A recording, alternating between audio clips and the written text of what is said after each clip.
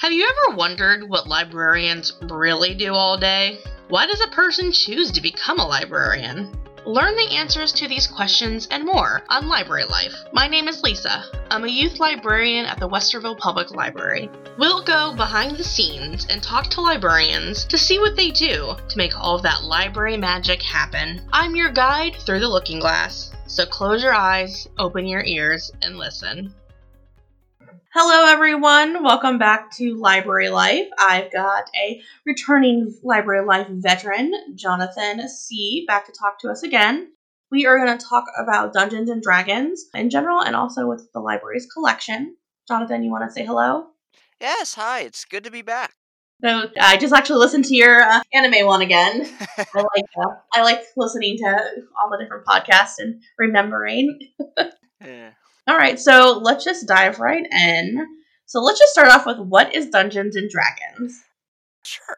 Dungeons and Dragons is a tabletop role-playing game that allows multiple players to go on fantastical adventures with infinite possibilities and choices, guided by various multiple-sided dice and a dungeon master who helps shape the world you're adventuring in. It was designed by Dave Arneson and Gary Gygax, with its first edition being published in 1974, and its currently ongoing 5th edition being published in 2014 by Wizards of the Coast. It's amazing that this game has been around for so long. Can you just describe what is a tabletop game? Dive into that a little bit more. Well, a tabletop role playing game is basically where people get together with different sided dice and using a system with D&D being one of them, they role play an adventure or a series of adventures that happen that can turn into a long form story that people come to regularly to continue and have fun with. Okay. And you said there's dice. Does each player get their own dice? Each player can get their own dice. You only have one set, then the players can share between everyone. You said there's a dungeon master, right? Yes. And what does that person do? The dungeon master is basically the one who describes the world that the players are role playing in and also make sure the rules are set and that they are followed and make sure to add some creativity in and have some fun with the other players. They're like the person guiding the story, correct? Yes. Yep, okay. And why do you like Dungeons and Dragons? I enjoy D&D due to the amazing or hilarious stories that can be told through it, as well as the characters that can come out of these stories, with the game highly encouraging role-playing from the players and giving any aspiring dungeon master a platform and system on which they can craft a whole world and story alongside the players' choices. And how long have you been playing?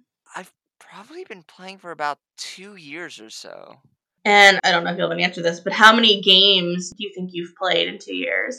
Oh gosh, I've played so many games. There have been lots of characters and a lot of worlds that I've been a part of. And I've been recently doing an ongoing adventure with my friends as the Dungeon Master. Very cool. Do you find that difficult to come up with storylines?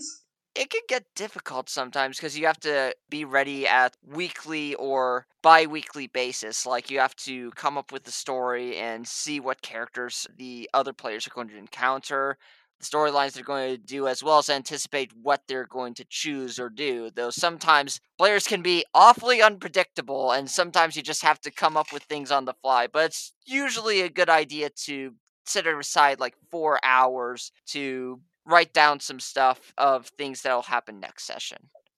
I've played Dungeons and Dragons once before. My dungeon master was not very good. Mm, So yeah. I wouldn't say it wasn't a bad experience, but it was not something that like I've done really since. But I'm very familiar with the game because I have one. I think it's a pop culture, and I have friends that play it.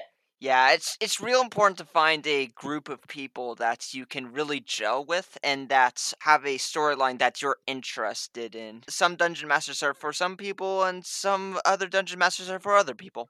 Right. And can you give a short explanation of the history of the game, how it's influenced both books and pop culture?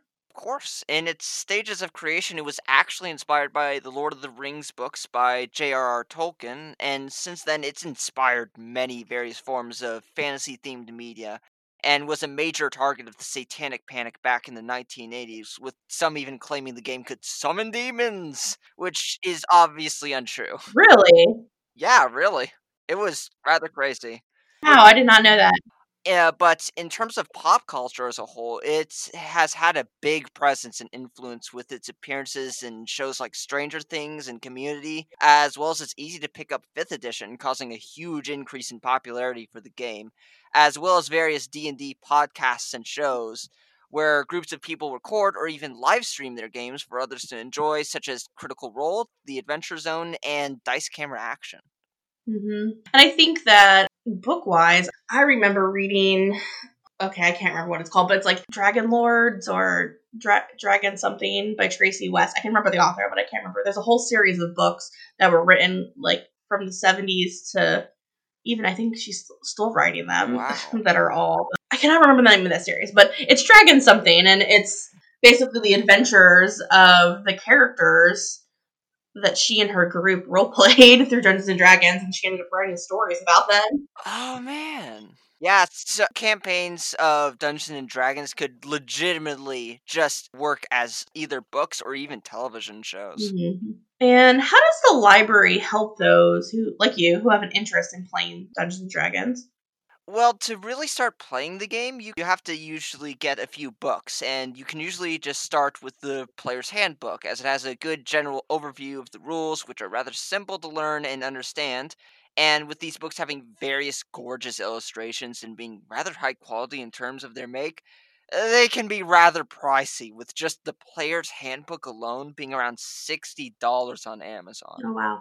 But the library really helps greatly in these aspects as it allows those who know nothing about D&D to pick up these books, read through them, and try out a session or two to play the game without spending anything for just trying it out.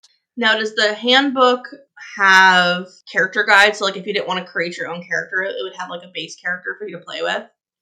Yes, it gives you basically a vanilla set of character options for you to try out and play with, and other books that are expanded upon besides the major three being the Dungeon Master's Guide, the Player's Handbook, and the Monster Manual give extra options for character creation. So if you've done stuff in the Player's Handbook and you're just like, I kind of want to try something different, there are other books that have different subclasses for classes listed in the Player's Handbook. There's even a new class outside of the Player's Handbook called the Artificer, and there's some more options for different races you can play as well. It's really cool. It's a really an outlet to be creative, both in storytelling, but also, if you like playing different characters or you want to be somebody else for a while, it's a way to do that. Oh, definitely. It's really healthy game and it allows you to step into somebody else's shoes for a few moments, whether it be as therapeutic or for like an experience to be able to get into somebody else's mindset. And that experience in Dungeons and Dragons can sometimes even help you later in real situations in your life.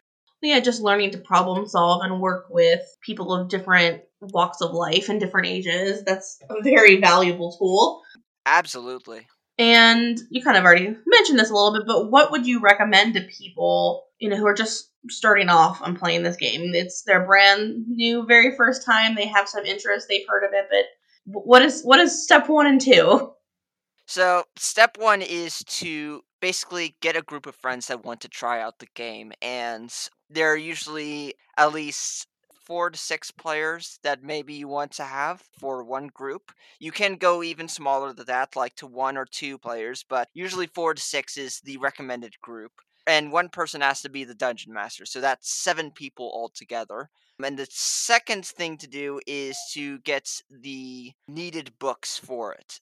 For a dungeon master, there are 2 different ways you can play the game, which is homebrew, where you build your own world and story, and building it as you go along with the player's choices, helping to influence the world and the story as a whole. Or you can play through a module book, which has an entire detailed adventure right at your fingertips for you and your friends to play through, with the books needed for a dungeon master being the Player's Handbook, the Dungeon Master's Guide, and either the Monster Manual for a homebrewed world or one of the various module books that have been released. And players should really only need the Player's Handbook, with the players and Dungeon Master being able to share one copy of it if they really need to. Okay. I didn't actually realize they were modules, but that makes sense. I've seen, the spines of lots of different Dungeons and Dragons guides and things like that. I've never actually looked inside of them. Oh yeah, I absolutely love these books, and I actually own a few myself, and I can 100% say, like, handling them and just having them physically there, it's like you're handling a magical tome. It's just like this, just inside these pages, there are just worlds of adventure and characters and stories and monsters that are just right at your fingertips, and it's just amazing. Great. And I think, if you're just trying this out and seeing if it's for you and your group of friends, checking these books out at the library is a real benefit because you can see if it's something, that you have the time put into with your particular group and without having, to buy a couple $100 worth of books. Oh yeah. Okay. And anything else you want to share about Dungeons and Dragons or Dungeons and Dragons in the library?